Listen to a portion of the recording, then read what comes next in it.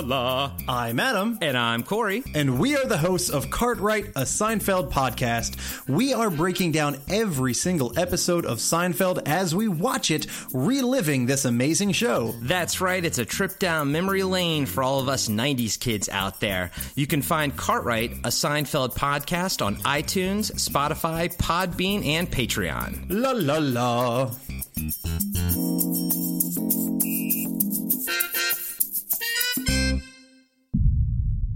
The Blast from Our Past Network.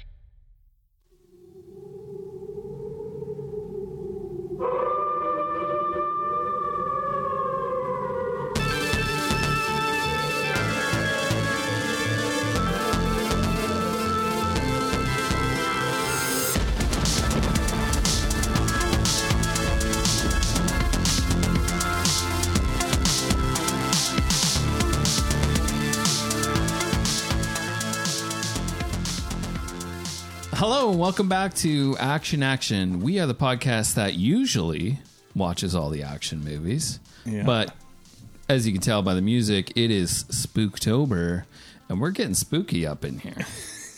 All right? Now, we're down a host this week. Yeah. This is a diseased bastard. Yeah. We asked him to maybe sit this one out. Maybe we're going to try and see how it goes without him. But I am James. We are part of the BFOP network. You should definitely go check them out. And I got my co-host Dustin here. Hello. And we're bringing the energy today. Oh, yeah. We got the energy. We definitely got the energy. Yeah, John's sitting it out today, this week. So we can't figure out what the, how this movie treats women or, what the woke angle is. I'll try and bring some of that energy. Yeah, you gotta supplement that. Yeah, exactly. But why don't we start with a little segment we call Sink or Swim or Seek or Destroy. And you know what? I'm going to let my dear friend Dustin that's so go nice. first. That's so nice. Well, I got a couple destroys this week, and I got a few seeks. Okay. So we got all kinds of stuff here. Right so on. first I'll hit some destroys for you. I watched this new A24 horror movie called Bodies, Bodies, Bodies. Bodies, bodies, bodies. Yeah, a lot of bodies. This is like a kind of a horror comedy, whodunit kind of a thing.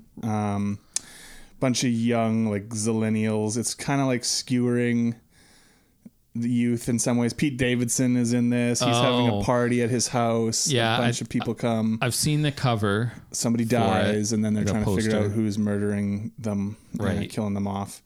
I didn't really care for it very much. There's some good bits. It's filmed pretty nicely, but like the jokes are all like just, I don't know, on the nose, like, oh yeah, this is what, TikTok, and like, like, I see. A lot of like jokes about, I don't know, is there wokeness and stuff like podcasting that. jokes? Yeah, there's some podcasting jokes. Yeah, there is. Nobody podcasts anymore. Yeah, leave that to the professionals. Yeah, so it didn't really work for me. It's not outright terrible, but I didn't really have fun with it. So that's thankfully Pete Davidson dies pretty quickly. Oh, really? Yeah, we've talked about this before, the whole Pete Davidson thing. I mean, I've never really seen him in anything that I'm like, oh my God, like this is amazing. He's just always around. And people love him. He looks like a fucking goblin. Oh, he does. He does. Looks like he's been doing hard drugs for many days on end. He probably has. Probably. That's probably the thing. Okay, so don't check that out. I would say on that one. Okay. Even worse though, I watched the 1971's The Omega Man with Charlton Heston. This was they remade this later as I Am Legend with Will Smith. He's like the last guy on Earth. He's fighting these vampires and stuff. It's based on an old book. This one, they're not vampires. They're like weird albino cult members with these black cloaks. It's so cheesy. The opening sequence is cool with Charlton Heston like driving through the big empty city because it would be hard to accomplish that at that time. I think like New York, and you're like blocking off all kinds of traffic to get these shots of him driving with nobody around and stuff, it looks cool. It gives you a cool atmosphere, but then the movie is so cheesy. Oh yeah. Like first it has a soundtrack that does not match what's going on at all. It's like this jaunty kind of like happy music, but it should be this like, this is a depressing, like a bleak setting. I don't know. It's a really cheeseball. The bad guys are really hammy. I thought it was terrible. Oh, really? Yeah. So actually, the Will Smith version is probably the better way to go on that one. I thought he's making another one, is he not? Yeah, I've heard that they're going to do a sequel now to that, which apparently I think has been in the works for a long time, and it's finally happening. Wait, didn't he die? Will Smith? I thought he died at the end, but I don't remember for sure. I don't know if we actually see him die. Maybe you just think. Maybe he becomes one of those freakish vampire second zombie. Movie, he's a vampire thing. Yeah. Could a be. Face splitter. Face splitter. Rise of the Face Splitters. Yeah. But then I did watch a few fun movies, mostly like creature feature kind of stuff. I watched the 1976 King Kong. Nice. With Jeff Bridges and the bad guy's Charles Grodin in that one. He's like the greedy tycoon guy who brings Kong back to New York. How many King Kongs are there?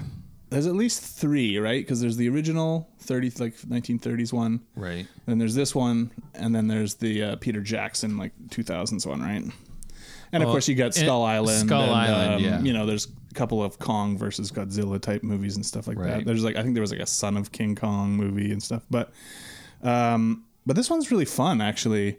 They clearly spent a lot of money on the sets. They got the huge the walls that are in the jungle that are meant to keep Kong out or whatever stuff, all that. They built these huge sets and everything. They've got a giant robotic gorilla hand to pick up Jessica Lange and stuff. So it looks pretty cool. And then they have a guy in a suit, right, for Kong. And it's actually the effects guy, Rick Baker. And so he's got real eyes. And so he's a lot more emotive than in the original movie. Right. So I don't know. I thought it worked really good. It's really fun, especially the stuff on the island. The New York stuff isn't quite as good, I didn't think. But I don't know. It was a bomb when it came out. But I thought it was a lot of fun. That's cool. And then I also watched Mosquito. This is a 90s. Killer Mosquitoes? Yep. It's a 90s direct-to-video horror movie. Okay. Where this alien ship crashes in the woods, and then these mosquitoes, they feed on the alien, and then they all grow to be these giant rubber mosquito things. I mean, I like it. Yeah. It's pretty fun. It's pretty bad, but pretty fun. Gunnar Hansen, the original Leatherface from Texas Chainsaw, is in this. Okay. And he gets to use a chainsaw again, and there's a scene where he picks up the chainsaw to fight the mosquitoes, and he's like, haven't used one of these in a while. Oh, perfect. So it's bad. The mosquitoes look awesome, the big rubber puppet mosquito things that they've made for this. So when they when he chainsaws them up, is it green? Yeah, there's green blood and stuff. The mosquitoes will suck people dry, and so the people are all their eyeballs are popping out and shit. And that sounds like a lot of fun. I had a pretty good time with it. I can't tell you that I can't sit here and tell you it's a good movie, but it's just called Mosquito. Yeah, just Mosquito. I'm probably gonna watch it. Check it out. Last one I'll mention. I watched Memories of Murder, 2003. It's a Bong Joon-ho movie. He did Parasite and Snowpiercer, which we did on the show. I've been putting off watching this for a long time. Not for any reason, just haven't gotten around to it. I've been meaning to. Fuck, this is his best movie, I think. Really? Yeah. It's a serial killer, kind of thriller movie. Drama based on real things that happened in South Korea in the mid 80s. Okay. It was when it was their first official serial killer case that happened. And it's one of those ones where it's unsettling because when the movie had come out, it was unresolved. Oh. So kind of like Zodiac, like David Fincher's Zodiac, where there's this feeling of it's really creepy because we don't come to a conclusion. We don't know who did this. Mm-hmm. But the movie itself, even though it's really grim, he manages to always put humor in his movies. Like, and the same with Snowpiercer, which is such a strange movie with it's got all this stuff going on. Yeah. And it's like a bleak dystopian thing, but then he always has like funny stuff in it too. Funny characters and interactions and stuff. So he has that in this too, even though it's like really dark material.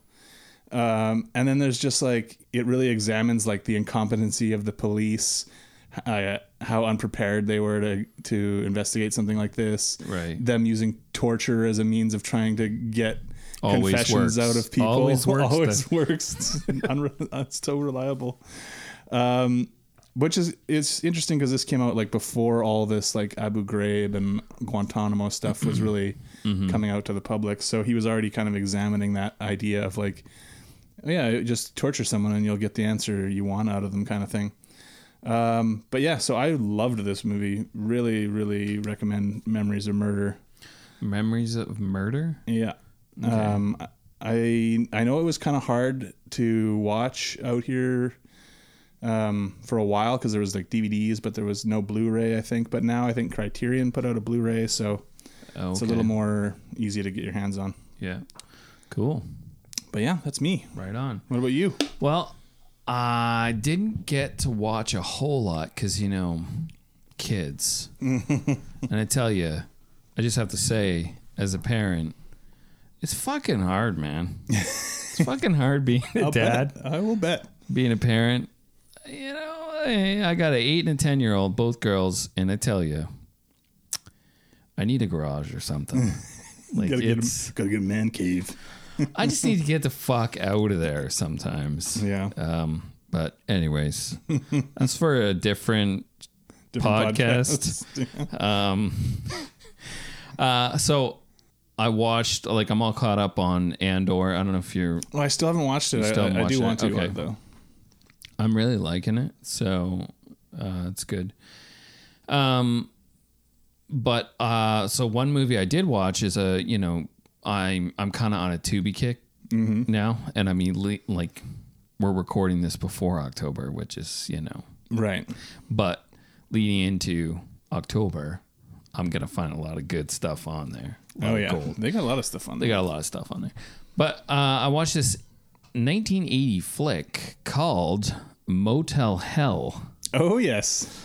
And I literally picked it because of this picture here, where it shows a picture the pig man with the pig man, this guy with the chainsaw with a pig head, and the description was horrible for the movie because it talks about how like a cop, like basically a cop with a hunch, like uncovers this, stuff like that, which is totally not.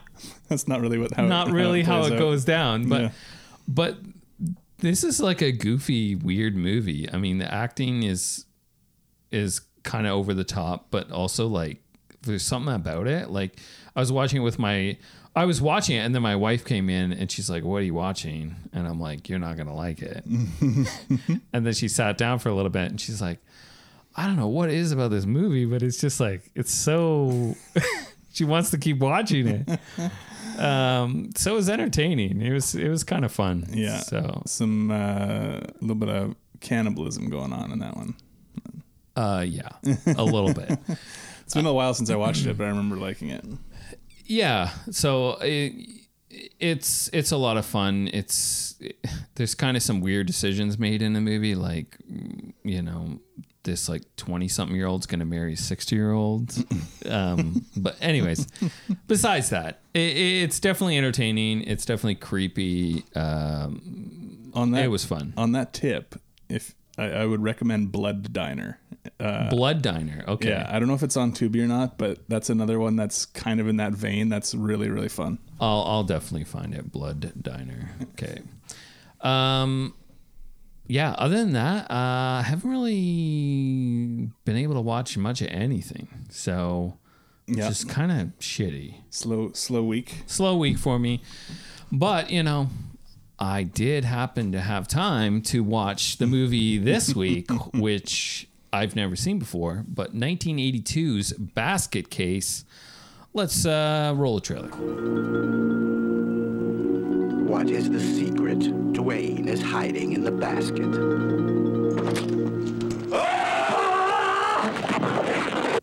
What's in the basket?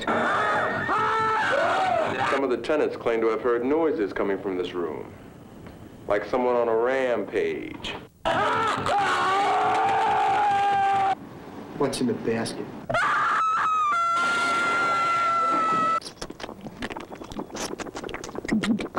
You're that kid Needleman warned me about, the Bradley boy, the freak we separated. I know an awful lot of guys, Dwayne, but you're different.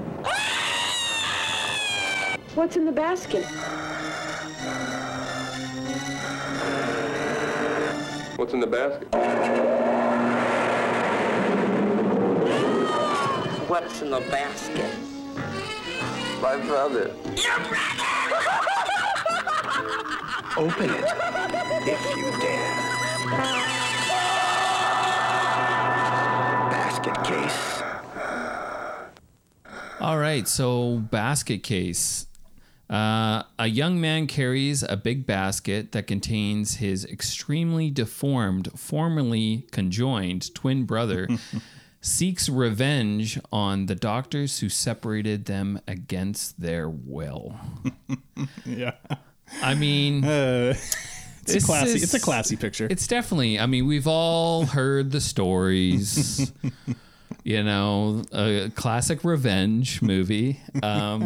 Classic Siamese twin revenge movie. I mean, I like how it, okay, so first of all, I've never seen this movie before. It's kind of one of those movies that I've always wanted to watch because I've seen clips. Yeah, it has a reputation for sure. And it just seems hilarious to me. Absolutely hilarious. Now, it's too bad John's not here because John really didn't want to watch this movie. Yeah, he was dead set against it. He was like, oh, God. He was complaining a lot. He did send apparently some notes in the drive for us to read. Oh, okay. Well, we'll definitely read those after. I think he was even like, I'll go see Avatar again. I'll watch all the Avatar sequels if you guys don't make me watch Basket Case. So we got that.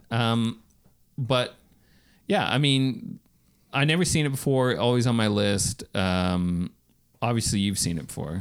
Yeah, I had seen the first one. I hadn't seen the sequels, but I did go ahead and watch them. I was gonna ask you. I was like, because I saw that there was 2 sequels, and I was like, fuck, I need to watch these because Dustin is gonna watch them. I know he is. I did. Oh, I'm so glad that you did because now you can fill me in. Yeah, so I had seen the original a while back, and I've seen a couple other Frank Henenlotter movies. Brain Damage is really fun, and my favorite is still Frankenhooker, which I think you Frankenhooker, right? that was good. Yeah, I really enjoyed that. So yeah, he's like an exploitation filmmaker, and I think this is his first movie, if I remember right. But yeah, so the sequels, they definitely go in a different direction, but they're pretty fucking fun, I gotta say. But we'll get a little more into those as we work our way through this movie, I think. But please tell me that the mutilated twin brother or Siamese twin, Belial. What's his name? Belial. Belial. Yeah, it's like a demon from the Bible or something. Belial. Please tell me he somehow has a baby muted version. I mean, that's what my sequel would be. Okay, well, since you're asking, that's exactly what my second movie. We'll go ahead and get into it, I guess. The second movie, at the end of this movie, spoiler alert, they fall off this hotel sign, the two of them, because they're fighting. And we're meant to think that they both died. Yeah, they're laying on the street. But in classic horror movie sequel fashion, of course, the next movie starts and they just they escape and they're alive and whatever.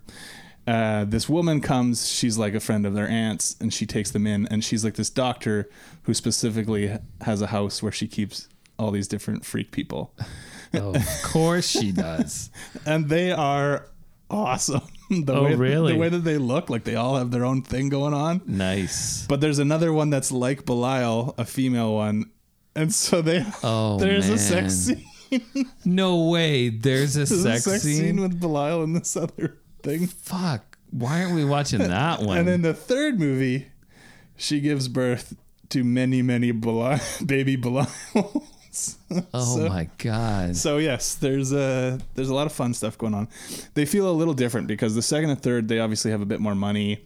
You know, the effects are better, the gore is better. The movie looks a lot cleaner, right? But in some senses, it loses a bit of the charm, in my opinion, of the first movie, because the first movie is very raw, organic, shot on the streets of New York City. It's very raw during the like height of the grimy sort of New York that we love from movies. You know, he's going down 42nd, and you got the porno theaters and the movies showing the Kung Fu triple feature and all this kind of stuff. Right.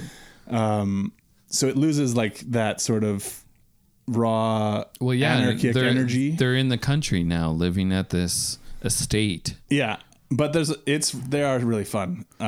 Okay. Belial looks better in these second and third movies because it's like a rubber suit with the actor with his face with his face in it, because it's the same guy playing Belial, right? Right. But the second one's like 8 years later, so you know everyone's older and there's no explanation to why because it's supposed to start immediately. It doesn't matter. It's fine. But him looking better is kind of worse in a way for me because it's just, you know, you just appreciate this like low budget, the effort they had to go to make this movie that we're going to talk about right now. I think $35,000 they spent to make the original Basket Case. $35,000. Okay. Yeah. Which, you know, isn't chump change, but not a lot of movie money to make a big movie. Watching this movie and watching a lot of the movies that are on like Tubi, you kind of wonder like, how did this movie even like happen? Yeah. Like I get it. You know, people have like crazy ideas and stories that they want to do, but it's just like, where does the funding come from for this stuff? Yeah. So I guess when they started shooting this one, Frank Enlotter himself used all of his life savings, which was like $16,000. And then they were able to raise some from a couple of other people or something. But okay, what kind of sell is there on this movie though? Like, I'm going to use all my life savings to tell a story about a conjoined twins that are separated. One is completely deformed that is in a basket and kills people. Yeah, well, I mean, it's like crazy. It is crazy. And I don't think they were thinking they're going to make a shitload of money off this. But at the time that, you know, they filmed this, you had that sort of row in New York City and other big cities where you had the grindhouse theaters that would show all kinds of weird, trashy exploitation movies like 24 hours a day. Right. So you knew you could at least get into those kind of places. And some of those movies made a lot of money that way because people just, you know, you come in, you pay your $2 or whatever it was, and you watch some trash. I mean, nowadays, like, the best thing you can do is, like, I guess you can do some stuff on, like, YouTube or online. But, like, it's so, like, you know, large studios don't really take... No. I mean, even small studios don't do a lot of this kind of thing. They don't take, you know, a long shot on anything anymore. Yeah. I mean, I think you can get it done, but it's hard. Like, we talked to Travis Ayers, and he did that Cyst movie. So that's obviously a small movie, small budget, but it's this in the vein of this kind of thing. You know what? Like, honestly, I was just thinking about Travis the other day, just thinking like, man, I need to talk to that guy again. Because it's like, I just want to know like how it works, like how the industry works, because it's like hard for me to wrap my head around like how movies like this get made, or just like, you know, I read this thing about script writing, about like studios don't really buy like spec scripts anymore. Like they usually go to like whatever IP they own. Yeah. You know, we already own it. This is how we're going to make our money, you know, and that's why you get all the shit, the Marvel and all like the recycled stuff. Yeah. You get it over and over and over again because it's like, well, we already own it and it's going to save us money. So, I mean, is it a better world that a movie like Basket Case exists? Yes. Absolutely. I think so. And that's kind of the fun, too, of him doing this at this time. He could do whatever he wanted because you're the one making it. It's like the first Evil Dead, right? Where it's like there isn't a lot of interference in terms of you could do whatever you want as long as you, can accomplish it, right? Like you don't have the money necessarily to do crazy big things, but considering the budget, he gets a lot accomplished here, right? So it's like these twin brothers separated, not at birth, not until they're like teenagers. Oh, I know. And the dad hates Belial, the half. Oh, yeah. The monster half, because the mother died during childbirth. Yeah. You get this like flashback to where, the twins are in this crib and the dad's like, I don't want him. Like, what kind of creature kills its mother? Like it was on purpose. Yeah. Like, and then so he manages to get these like 3 doctors to agree to do the operation to separate them. And then they throw Belial in the trash. And then Dwayne, the other half, he goes and digs him out of the trash. Yeah, because you learn that what is it? Belial, yeah. Belial. Like vile, but Belial. He can speak to him. Yeah, telepathically. Yeah. So like in the movie, we only hear Belial just kind of like shouting all the time. Like every time he pops out of his basket to murder someone, he's like, ah! Yeah. I love it. It's so funny. I love it. But yeah, they can communicate through their minds to each other. So, and you kind of get that when they're in that like boarding house, and he's trying to sleep, and he's like, I don't want to talk about this right now. Right. Yeah. Right? He keeps acting as if he's hearing him say stuff, and you're like, at first you're like, what? Like, what is happening? But yeah, they're talking to each other. And then he goes, when he goes to that Flophouse hotel to stay, like, I just love the atmosphere of the movie. Like, going down the beginning, he's walking down the street and that drug dealer is trying to sell him all the things. I got Quaaludes. I got, he's got acid. I got all these, like, listing all the drugs, and he's just walking. He lists, like, so much stuff, and then at the end, when he doesn't buy anything, he's like, well, fuck you then. There's just like really funny character stuff in this. Yeah. The guy who runs the hotel is like, they just feel so fucking New York authentic. It feels so legit. Like it just, and it's so grimy, and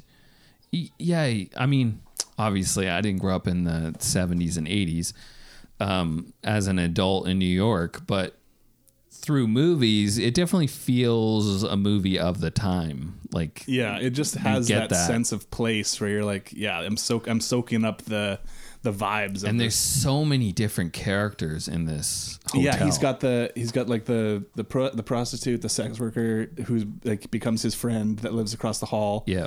She's funny. Like there's like an energy to the performances. Like you wouldn't watch them and go, oh, these are great actors, because most of them weren't even really professional actors. But the girl that he meets at the doctor's office, they all have like a sort of fun energy to them, the way that they deliver their lines and stuff, that makes it really watchable, I think. Yeah. But I mean, what's the main character's name? Dwayne. Okay. You don't really get from Dwayne that he's like a psychotic killer. No, yeah, he's kind of he's like introverted, sort of a bit nerdy. So I mean, okay, so at the beginning, we learn this stuff. He's walking down the street. He's carrying this basket. And it's like this running joke. What's in the basket? Mm-hmm. Hey, kid, what's in the basket? Which I love. It's like perfect. And the fact that there's multiple times where the basket is opened and there's nothing in it. Yeah. It just is perfect for me. But when Belial is in it, oh man, you open that basket, it's gonna tear your face off. You get the like 3-fingered claw to the face, and you're done for. It's one strong arm. yeah, exactly. But yeah, like he goes to that doctor's office. Yeah, so they're tracking down the doctors who did this operation, and they're gonna murder them. Yeah, because they murder the first doctor at the beginning of the movie. Mm-hmm. And it's all shadows, so you don't really know what's going on. Yeah, and it's actually a while before we see Belial. Yeah. We see there's a lot of the basket before we actually get to see him. Yeah. And But you get to a doctor's office and, he's kind of chatting up the secretary there. But then even like you go into the doctor's office and he's like eating something and you're just like, this guy's like a slime ball. Yeah. Like you just get that feel. And like, that's the thing. Like all these characters, they fit. Yeah. Like they fit so well. For sure. But he's like very... Like Dwayne's still very like, nice. Yeah, he's a nice guy. He's a nice guy. He just is helping his brother murder these doctors. Because it's Blyle's like plan to murder the doctors. I don't know what their plan is after murdering them. But, what do you do after that? But hey, I mean, I guess so. Let's just go with it. Yeah, I don't know. It's just fun hanging out in this greaseball hotel. You meet all these weird people that live there and work there. He's got the woman that comes to him in the hallway and he's like, "Oh, you're in 7? Oh, that's the nicest one. No, that's great. We used to have this old lady," and she's telling her in the story. Walking up the stairs with him. There's like the weird older guy who is like the kind of, he's got his nose in everyone's business. Oh, yeah, and stuff. he And wants the money. He sees the wad of cash that Dwayne pulls out to play for the room. Yeah, and they're like, "Is that real?" And they're like all like flipping out because he's got this huge wad of money. Apparently, that was the entire budget of the movie that he was like holding in his hands when they started shooting. Wow. Yeah. But then there's just like all these fun people that they're interacting with. He goes to the bar later with the sex worker lady, and like they're drunk and making each other laugh, telling each other stories. But then he's drunk, so he lets go his whole story about Belial and stuff because she's like, "Oh, what's in that basket you're always carrying?" And he's like, "Haha, my brother. That's my brother." And at first she's laughing like, "Oh yeah, haha, whatever." And then he's like, "Yeah, we were separated." He explains the whole thing to her, and she's like getting more and more concerned as he goes. Oh man, when they come back from the bar and she like gets him to his room, that's when you get that like Belial like sexually assaults her.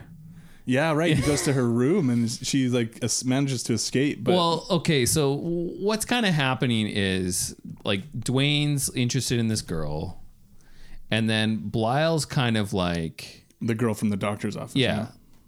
Then Belial's kind of like I guess I don't know if he can sense everything that Dwayne is going through or what, or like how much of a connection they have. Like, well, yeah, because they seem to have weird connection moments where like, so I think when he kisses Sharon, then like Belial kind of freaks out in his mind. Right. And then he has like this reaction like, "Oh no," like, like it hurts his head or something. Yeah. And there's other moments where Belial does something that he like feels it. And so there is a connection there where they're like, anytime it's like, I guess something super dramatic happens, like Belial knows that he's interested in her. So then like almost like Belial's interested in women too.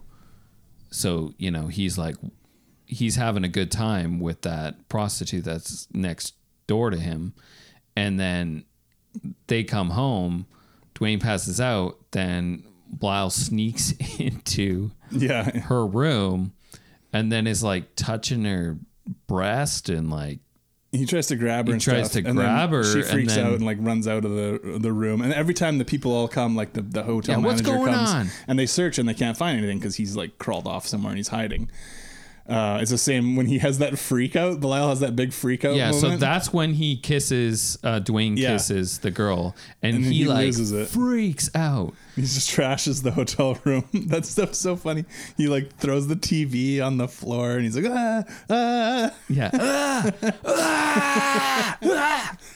and you get like the stop animation. Like when you like falls on there's the floor. That's right, there's some stop motion stuff there to see him going, and I like it when he's like picking the bed up and slamming it and stuff with his arm. So funny. I guess they had some more, there's that dream sequence where Dwayne is like running through the streets naked. So that I'm assuming is his connection with Belial, because Belial took that. Originally, they wanted it to be Belial that was running through the streets, but they realized they didn't have a way to do that effectively. Right. So then they just did it with Dwayne. I guess the actor, what they did was, they would find a street that was empty late at night, they'd clear all the shit off the sidewalk that might hurt his feet. Oh, okay. And then they'd let him out of the van, like it was a heated van. They'd let him out. He'd run down the street naked. They'd shoot it. And then he'd hop back in the van at the other end. Then they'd go find some other street where there wasn't anything going on. And they'd do it until they had enough footage. Because Henenlotter is kind of like a couple other New York directors like Larry Cohen and Bill Lustig, where a lot of this is just guerrilla footage. Like, don't have permission to shoot, just quickly shoot and get out of there kind of thing. Like the moment where Dwayne and Sharon go to the Statue of Liberty, right? They didn't have any permission. They're just like, we'll just go, we'll shoot. And by the time they tell us to get out, we'll have what we need kind of thing. I guess to get permits would be a nightmare. Oh yeah. But I mean, nowadays there's just, you just can't do that kind of stuff, right? There's just no way to get away with it anymore. What do you mean? I mean, people do their TikToks and Instagram shit. Yeah, in but the general that's public. treated differently than I don't know, than guess. productions and stuff like that. I don't know. I'm not out there filming a movie, so. But you do all those TikTok videos. Yeah, I know all those dancing TikTok videos I do, which I enjoy. I think that sequence where he's like running naked, I was assuming that was supposed to be like, because he's like dreaming that, and he's like, it was actually Belial that was doing all that, and he's just like dreaming that happening. Yeah, I think so, because then Belial goes and finds Sharon's house, and then like murders her. Yeah. And you know, he's really upset. He was like falling in love with her and all this stuff, and Belial is jealous, and he's like, you know, we're supposed to be doing this thing as brothers, and so right. And you know, he's a murdering little freak. I mean, that's the thing. Like obviously Belial is the brains here. Yeah. Dwayne is just like this going along for the ride kind of. Yeah, I mean, he's just a nice guy. He wanted to help his brother out. He's being manipulated by his freak brother. But like, you think the murdering is going to stop after these doctors? I don't think so. Well, I know for a fact that it doesn't, because I've seen the sequels. Hell yeah. You have to keep murdering. Oh man, there is a moment in the third one where Belial gets like a mech suit. Like in Aliens. Yeah. I don't want to spoil it. Okay. I'll watch it. I'll watch it. I can't wait to watch it now. Yeah, I mean, I don't know. Like, it's definitely the feel, the creative stuff that they were able to do with just, you know, such little money. I love the death scenes. Yeah, there's some fun death ones. Now, they didn't have a ton of money to get super elaborate with these, but you know, when the one doctor, he like sticks his hands into his stomach, and there's like blood just like gushing and shooting everywhere, and it's really splattery. So the gore is there. I mean, it's got all the stuff you want from an exploitation movie, really. Like, you've got the humor. You've got the griminess and the lewdness. Yeah. You know, you've got the gore and stuff like that. So really, you got all the stuff you want from this kind of movie. I think one thing that's really funny is like when it came out, you know, obviously the critics that did see it were like, this is a piece of shit and whatever. Critics. But one critic, Rex Reed, Frank Henenlotter went up to him, you know, just pretending to be somebody random and interviewing him, and was like, what did you think of Basket Case? And Rex Reed was like, it's like the sickest movie I've ever seen. And so then when it came out on VHS, he put, it's the sickest movie I've ever seen, Rex Reed. And then Rex Reed apparently was like was going to sue him for it. What? And he was able to be like, hey, no, come on, just like, I was, you know, this is for fun, whatever. And so he was like, dropped it or whatever. Hey, listen, this is just for fun. Well, he did say it. Yeah, he did say it. And it's kind of like with Frankenhooker. The story on that one was that Bill Murray was just like walking around the city, saw this marquee that said Frankenhooker. I was like, oh, I gotta watch this. And he like went in and watched it, and then was like, he does like a quote where he's like, this is the funniest movie of the year, you need to go see this movie. Oh, nice. Yeah. So I wonder if that helped move some tickets from Frankenhooker. But the thing is with Frank Henenlotter, like the movie, like I mentioned, there's other movies like Brain Damage as well. All his movies are really fun that I've watched. Yeah. But he just doesn't have very many movies. He hasn't done a ton.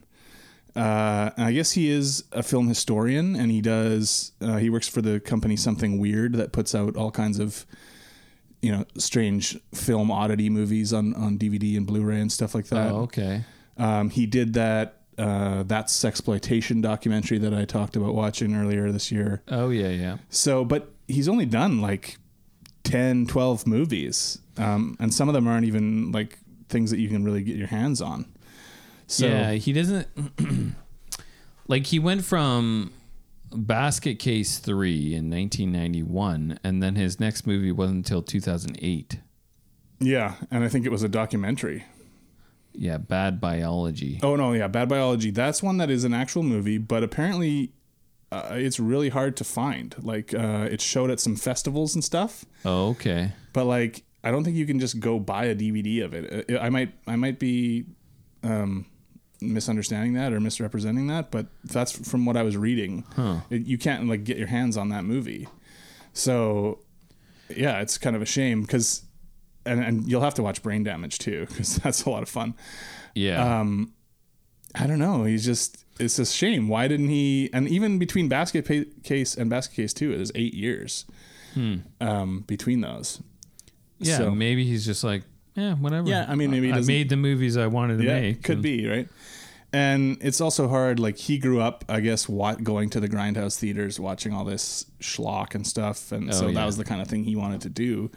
And then I think probably, when New York drastically changed, I wonder if a little of his muse was kind of lost from that. Like, that was his environment. Like, and he said, I was reading, when he was writing this movie, he just would walk around New York City and was writing this stupid movie about, and he was trying to think of good titles, and he was like, oh, Basket Case. Now, I haven't seen a movie called Basket Case. Well, what would that be about?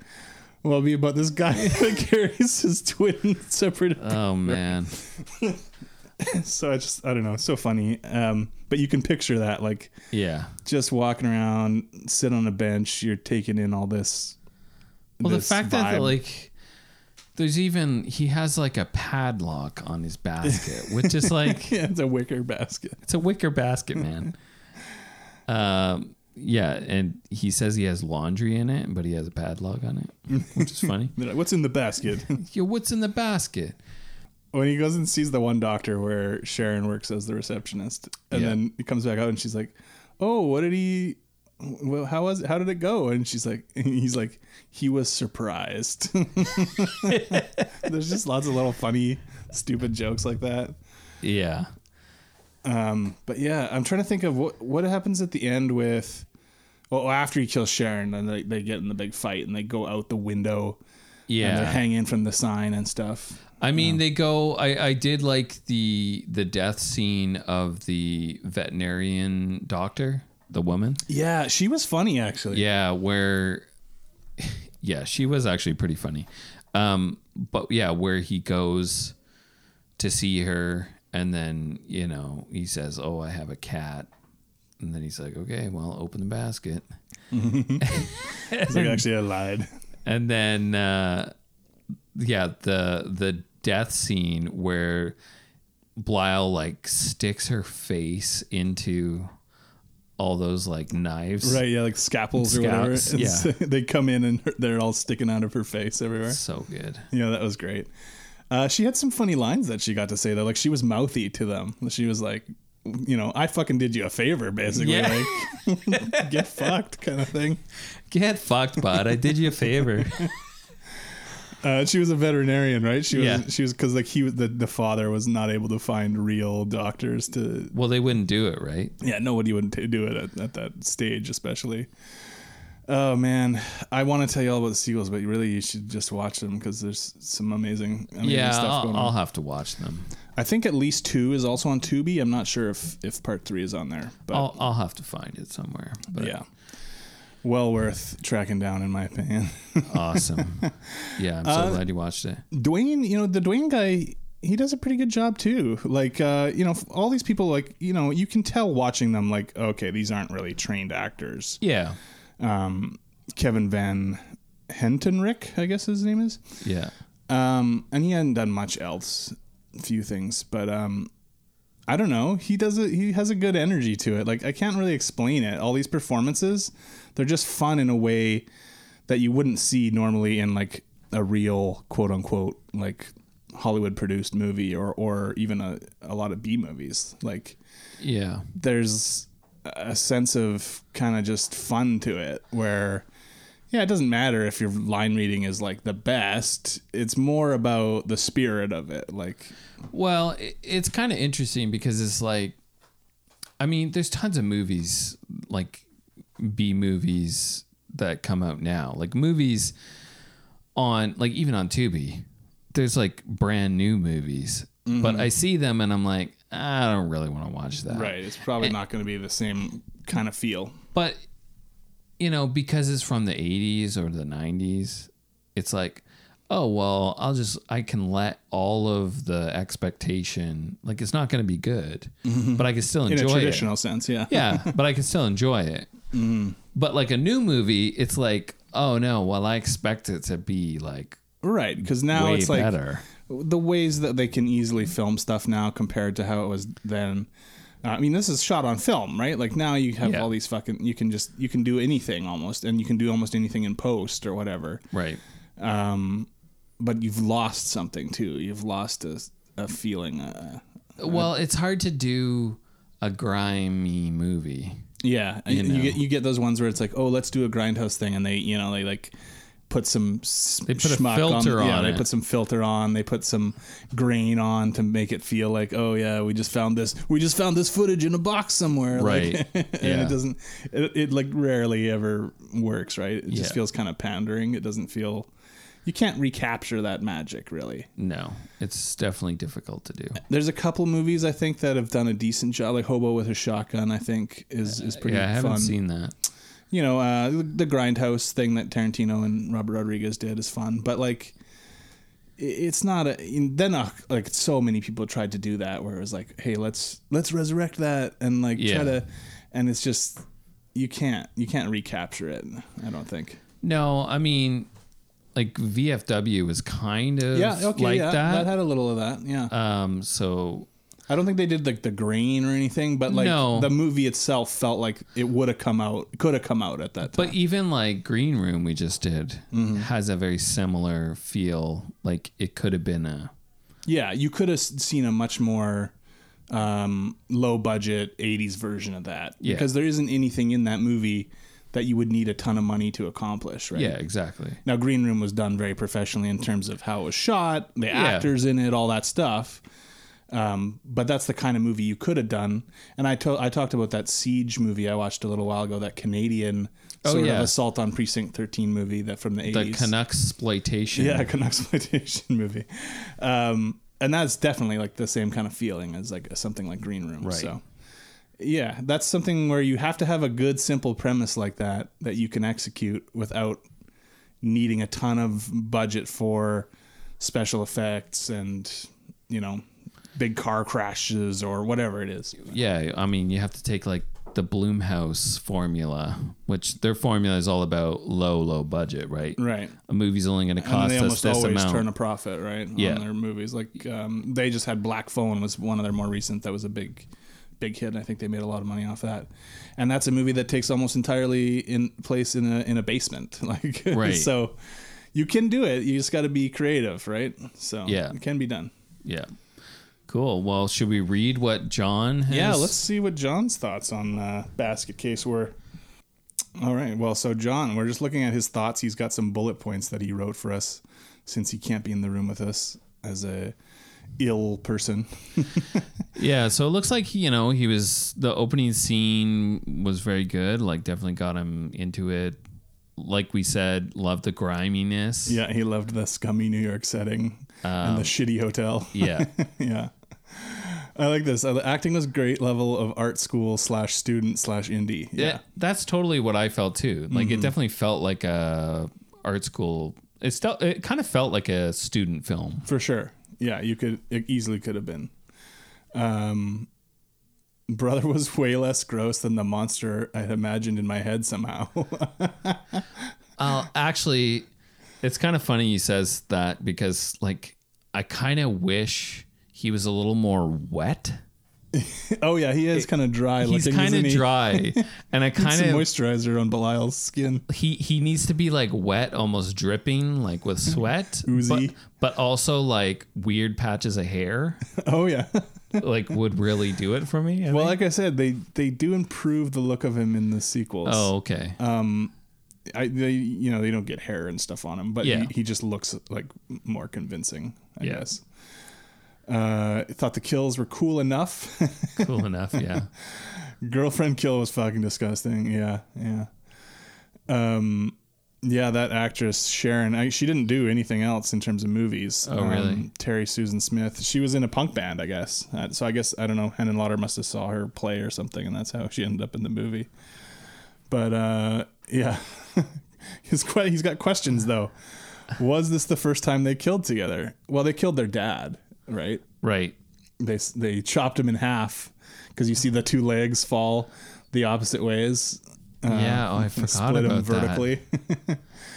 Okay, yeah. So, didn't they kill their dad when they were young? I think so. Yeah. Okay, so they must have been killed because then that woman comes, the aunt, and like takes care of them. Mm-hmm. And then all of a sudden you see them as like a 20-year-old. Yeah, they've just been living with their aunt, I guess. Because I guess homeschooled. He does mention like their aunt took them in and da-da-da. Dwayne gets homeschooled, right? So he can read and stuff. Does Blyle get schooled? They both got homeschooled. I want to see those scenes. I want to see them studying. Blyle can hold a pen. He can write. And he's, exactly. And he's like fingers. Looking at his brother's like sheet. He's cheating. He's like looking over his shoulder. Yeah, because that's a good question that John asks. What have they been up to for the last 5 to 6 years? Oh, yeah. Just getting homeschooled, I guess. I mean, definitely killing animals. Like, practicing on animals. No one is kicking them out of the hotel. No, that's just New York. That's just how it is. That's how it is. That's every night. Come on, in these John. places. That's how it is. How filthy is that basket, and what does it smell like? There must be piss and shit everywhere, and you must just smell like the stretched out ears of a juggalo. Wow, he's getting into the details that I haven't considered. That's pretty funny. I mean, it does make sense. I did think when he fed him like 10 sausage sandwiches or whatever, hamburgers or whatever, that it's like, okay, well, like where does that go after a while? But yeah, I mean, should there be a scene where... Well, there is a scene where he's hiding in the toilet. Oh, that's true. Where Dwayne has to like pressure wash out the basket. Yeah. God. Or you know what? Put a diaper on Blyle. It's a good question though, because when he's carrying the basket around, somebody should be like, what does that smell? What the fuck is that smell? God.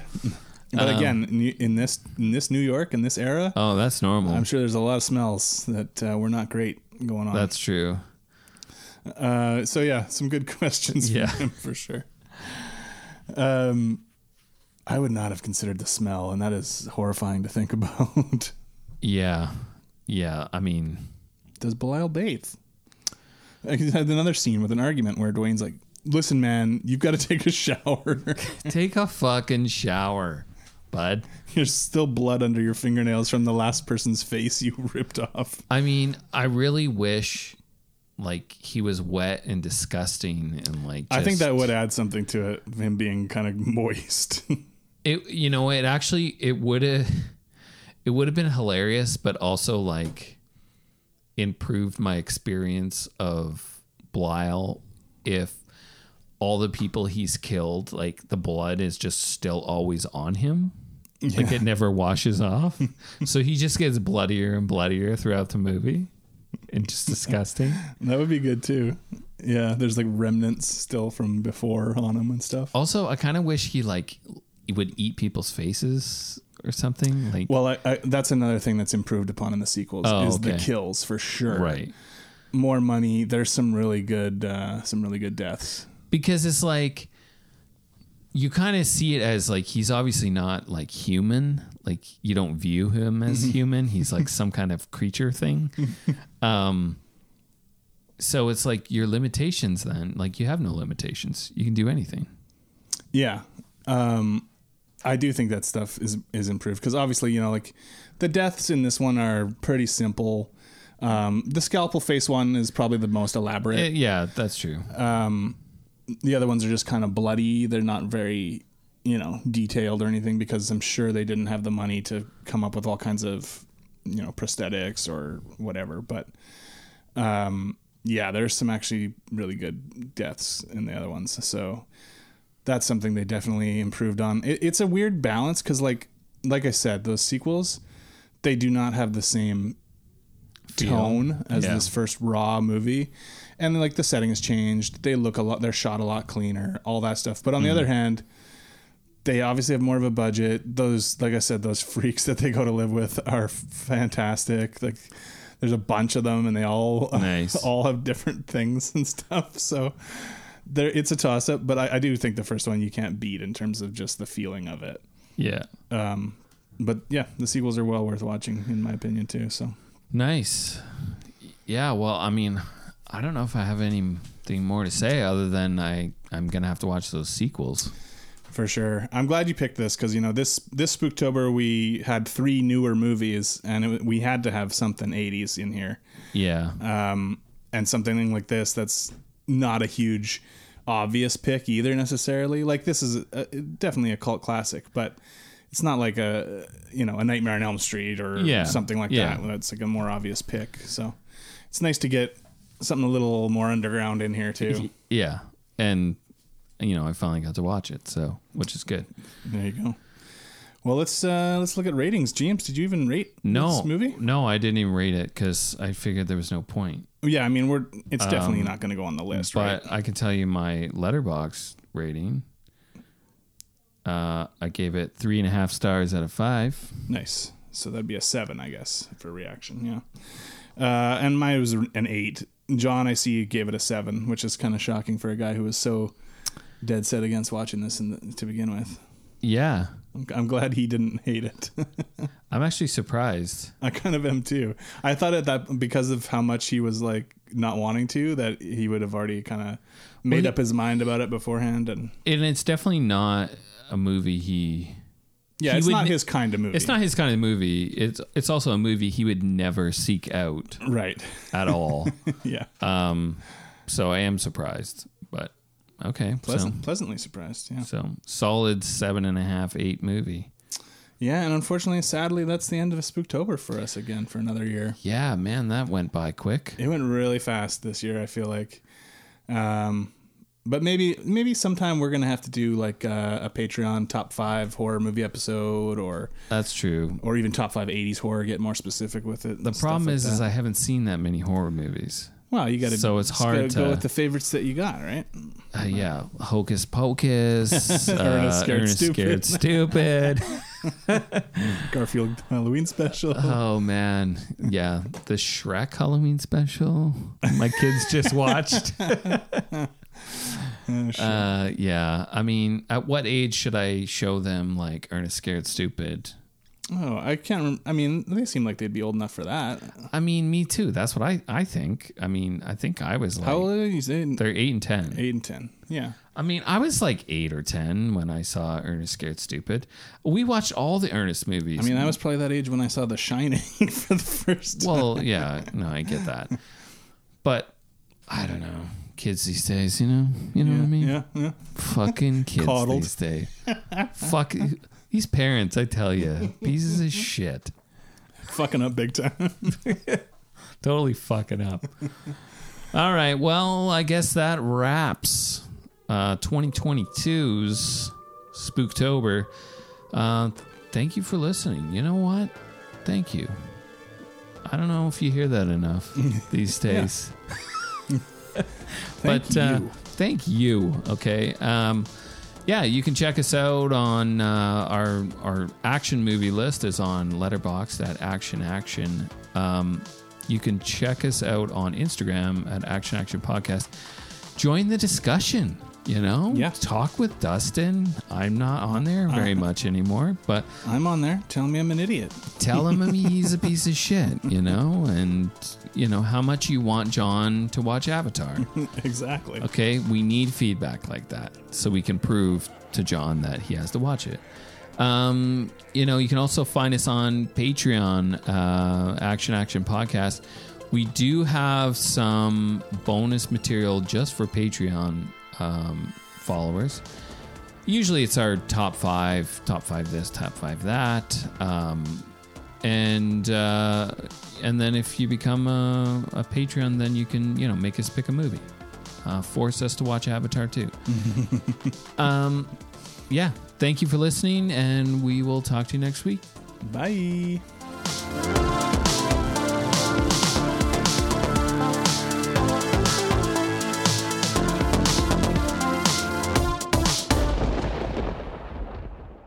He's got scallions.